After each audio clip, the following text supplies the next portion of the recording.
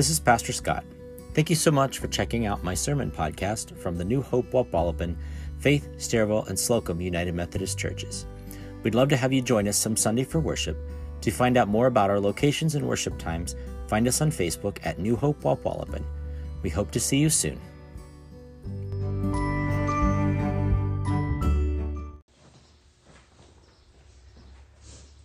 Well, I'm not sure, I'm pretty sure I've mentioned her before, but some of you may know, I have a golden retriever, and her name is Penny. We came about Penny in an interesting way. My wife and I had talked. I always wanted a dog, because I've had dogs when I was growing up. And my wife's like, well, forget one. She's your dog. And I really would like a bigger dog. The golden retrievers are really cool. It needs to be free, and there's all these parameters. And one day I'm at work, when I was working in AutoZone a few years ago, because Penny's about 5.5 years old. A friend of mine came out and says, "No, anybody wants a dog?" Like, well, what kind is it? They're golden retrievers. I said, oh, I said, well, we'd want a female. She's like, yeah, there's a girl. We still have a girl left.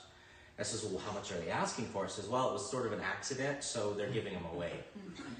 So I go and I tell my wife and said, hey, so-and-so, has puppies. And my wife's like, oh, well. And so I started giving her the details, and I get through all of the objections. So we have Penny.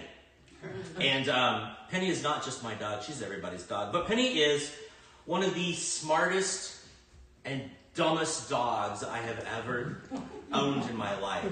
Because Penny will do like the most intelligent things, and you're like, oh my gosh, she's so smart, she's so fast, she's so quick. And we'll just look at this. And then she will turn around and do something dopey, like go to leave our bedroom and walk into the closet. And then back out of the closet, go over 5 feet, and walk out the door. She's actually done that. Unfortunately, we have instilled a couple bad habits in Penny. When she was younger, we started feeding her pizza crust. And so, because we don't like our crust, so now anytime we're eating pizza, she just sits there. Some of you, I see some nods, some of you know what I'm talking about. She'll sit there and stare at us. And I'll be sitting there now, and it's a game. I'll be sitting there, and I'll just go like that, and she'll catch it, because she's watching so intently. The other thing is, Penny likes to chase flashlights. She likes to chase light. And we made the mistake one time of when the sun was coming in our front window with our phones, start doing one of these numbers. And so she started chasing it around the floor. So now anytime the sun and our phone are present in the same environment, she's just kind of looking around the house, trying to see if there's a reflection anywhere. And then she'll dart at it. Like, this dog's 55 pounds, she'll dart like she's a cat. So we've broken her to a certain extent. There's other bad habits we've instilled in her too. See, as humans, we have bad habits too. Maybe it was our parents, maybe it's their fault, maybe it was a spouse or a significant other, or maybe a friend. Maybe it's just because we're unique. But things like pushing the elevator button after somebody has already pushed the elevator button. Or maybe you walk in a room during a power outage and you flip the light switch on. Or you look at your arm even though you left your watch at home for that day. It's like an episode of the TV, hopefully none of them are this bad, but it's like an episode of the TV show, My Strange Addiction. Have you ever watched this show? Some of those are gross. I think I saw one where somebody eats shaving cream. That's pretty disgusting. But it's like that show. Now, hopefully they're not really that bad. But, I mean, does anybody here, you don't have to tell me what it is. Does anybody here have bad habits? Yes, I see some nods. I think I see that hand. There's a couple people. This one's going to get me in trouble. My wife opens potato chip bags upside down. She said all the good stuff's on the bottom. And it makes sense. Guess who cannot open a potato chip bag right side up anymore? Or my children. We all open them upside down now because my wife has ingrained this habit in us. For me, I drum on everything, as you can imagine. It started when I was a kid, and you should see me driving on the highway at 70 miles an hour with both hands drumming on the steering wheel. If cruise control's on, I got both feet going. It's impressive, really, if you watch it. I'm multitasking, but probably a little scary, too. But I have another bad habit. If I'm not careful, I will chew on my fingernails. It's just, I don't know why, if it's just nerves or what it is. And I will actually trim them short all the time. I keep my fingernails cut really short all the time because of it. And when the whole COVID happened and they said, don't touch your hands to your face, I'm like, I'm dead. There's no way I'm going to survive this thing. It's over. Probably if it wasn't for my mask getting in the way, because it was just such a bad habit for me. Luckily at work, before I moved home, I had to wear gloves and a mask, so I had like that double protection from keeping my hands away from my face. But it's such a bad habit. Actually, earlier, not that long ago, I read a story of a man from the UK that almost died from biting his nails because he ended up biting the skin and he got sepsis, which, makes your organs shut down. You hear about it in the hospital. So I really need to stop biting my nails, and I've gotten better, but I need to continue to work on it. But when I read Romans 8, chapter 8, verse 12 through 17, it makes me start thinking about my bad habits. Because it talks about how if we live according to the flesh, we will die. I mean, there's no beating around the bush with that one. If you live according to the flesh, you will die. And you can't get much more direct than that. This is what he writes beginning in verse 12. Therefore, brothers and sisters, we have an obligation, but it is not to the flesh, to live according to it. For if you live according to the flesh, there it is, you will die. But if by the Spirit you put to death the misdeeds of the body, you will live. Now, like I said, you can't get much more direct than that. And I think, obviously, he's talking about more than just the little habits we have, like biting your nails, or the little weird quirks and tics that we have. Because most of our small bad habits aren't going to kill us. But there is that risk that some of our bigger bad habits, our addictions and the bigger things, can lead to some pretty dire consequences. I mean, we've heard stories of people with, whether it be an addiction or maybe it's a bad gambling habit or other bad habits of giving into the flesh, of giving into those things that have led to their downfall. We even see it in churches with pastors, well-known ones. But see, not only it's the consequences of living according to the flesh, but when we live according to that, we're not living the full life that we're offered through the Spirit. When we live according to the flesh, we're living according to what our bodies tell us to do, what that desire tells us to do. We're caving into the bad habits. We're following the desires of the flesh, those temptations. We're making poor decisions based upon it's more impulse and that just nature that we have. It's giving in to the sinful nature, the temptations that we often find inside. It's sort of a lack of self-discipline. You remember the trope when in the movies where you have the angel on one shoulder and the devil on the other? Remember, that's always a thing? Well, it's given in to the devil. That's what living according to the flesh does. It's living for the world. Prior to the fruit of the Spirit, which I'm pretty sure I've talked about pretty much every week for a couple of weeks, I may have mentioned a time or two that when we find in verse 19 and 20 of Galatians 5, we actually see what precedes it. It's the bad stuff. It's the things of the flesh, which are the acts of the flesh are obvious: sexual immorality, impurity and debauchery, idolatry and witchcraft, hatred, discord, jealousy, fits of rage, selfish ambition, dissensions, factions, and envy, drunkenness, orgies, and the like. I warn you, as I did before, that those who live like this will not inherit the kingdom of God. See, all of these things are contrary to the fruit of the Spirit. They're contrary to love, joy, peace, patience, kindness, goodness, gentleness, faithfulness, and self-control. See, many of the problems we see in our world right now are because of people caving into these things, of these desires. This includes many who claim to know Christ. A lot of times we think of idolatry, we think of the Ten Commandments, Moses coming down from the mountain, the golden calves, idols, those kinds of things. But what about the idolatry of money and power? What of worshiping possessions and things like that? Or how about discord, dissensions, and factions in the church as we fight over differences of theological opinions, or we fight over the color of the carpet in the sanctuary, or we fight over just the little things in the church, of even who's in control or who's in charge and who makes the decisions. What about hatred of people who are different than us, who look different than us, who love or worship that are just different than us? What about jealousy and envy of people who have something we desire? Or selfish ambition as we care only for ourselves and neglect caring for those in need? Or fits of rage on the road or in social media as we lash out at other people from behind a steering wheel or a keyboard? See, a lot of these are all caving into bad habits. They're all those fleshy desires, that anger, the unnatural stuff, or the things that is contrary to what the Spirit would have us to do. All of these things can lead to death, whether it be literal or it could be figurative.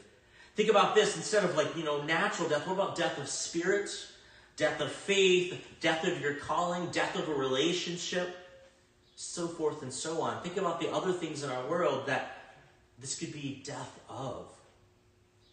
Paul tells us in Romans 8:13 that if by the Spirit you put to death the misdeeds of the body, you will live. If we put to death the physical nature, that part of us, that sinful nature, we will live. Paul continues in verse 14. For those who are led by the Spirit of God are the children of God. The Spirit you receive does not make you slaves. Think about this. How many people do you know that are a slave to this world, a slave to systems or just things that they have to do, or the situations they've created? The Spirit you receive does not make you slaves so that you live in fear again. Rather, the Spirit you received brought about your adoption to sonship. And by him we cry, Abba, Father, that intimate greeting, Daddy. The Spirit himself testifies with our spirit that we are God's children. Now, if we are God's children, then we are heirs, heirs of God and co-heirs with Christ, if indeed we share in his sufferings in order that we may also share in his glory. When we are driven by the flesh, we become slaves to this same flesh. Think about the people you know that have had addiction issues, whether it be alcohol or drugs or other things. Imagine how much of a slave they became to that as they chased the next fix. We've all seen people like that. But see, this is how addictions and bad habits start. Research has shown that it only takes 21 days for a habit to form. This is both good and bad. People begin feeding something and soon it becomes a habit that's difficult to break. But likewise, when you start starving that habit or that addiction, which isn't easy to do, it can be broken as well. But sometimes it's harder to stop than it is to start. But instead of catering to those things that can ultimately hurt us or even cause us to hurt others, think about that too. We should be letting God's Spirit live in us and guide us. See, when we're guided by the Spirit, we're not slaves to the Spirit. We're simply allowing the Spirit to guide us. There's a great word in the Greek, and I like to use it not to impress, but I just think it's a cool word. It's called the paraclete. In Latin, it's parakletos, which means advocate or a helper. The Holy Spirit is our helper. It's our advocate. It's what we talked about last week, how it's the one who comes alongside to aid us. When you're kids, that's usually your mom or your dad, when your parent or your grandparent, when they pull you out of that situation. If you're in a conversation and you're going a little too far and you get that elbow in the side from a friend. For me, it was usually dirty looks from my mom because I sat in the back row in church talking to my friend and I'd get one of these numbers. But when we live by the Spirit comes along to help provide us aid. It gives us that nudge or that tug. It helps lead us in the right direction and away from the wrong one. It gives us that push when we need it, or it pulls us back. On social media, it's funny because there's been so many times that I'm just ready to go back at somebody and then I'll just sort of feel in my spirit, yeah, don't do that. That's what that is. Or those moments when I have to speak, I have to say something, not necessarily on social media, but when you've spoken up and you just sort of feel that weird. I don't know if you've ever done this. I've done this before when I'm a quiet, timid person. I don't like conflict, but those times when I've spoken up in the midst of a conflict, and I feel like it's this out-of-body experience, and I'm saying it, but I'm watching myself say it. Some of you might know what I'm talking about. And your heart is like right about here as you're doing it. And then when you're done, it's like, whew. That's the Holy Spirit. The Spirit speaks into us. Pastor Max Lucado said that the Wizard of Oz says, look inside yourself and you will find self. God says, look inside yourself and find the Holy Spirit. The first one will get you to Kansas. The The latter will get you to heaven. Take your pick. See, Paul goes on to say that we allow ourselves to be guided by the Spirit, and we're living by the Spirit. That's when we become heirs of God. That means we have an inheritance in heaven because we've put aside the earthly, we've put aside the spirit of the flesh, and we're living according to how God would have us to live. That means we have an inheritance to heaven, that we no longer have to fear death or the things of this world. It means we have assurance of our salvation because we know that we are right with God. John Wesley, the founder of Methodism, often wrestled with his own salvation.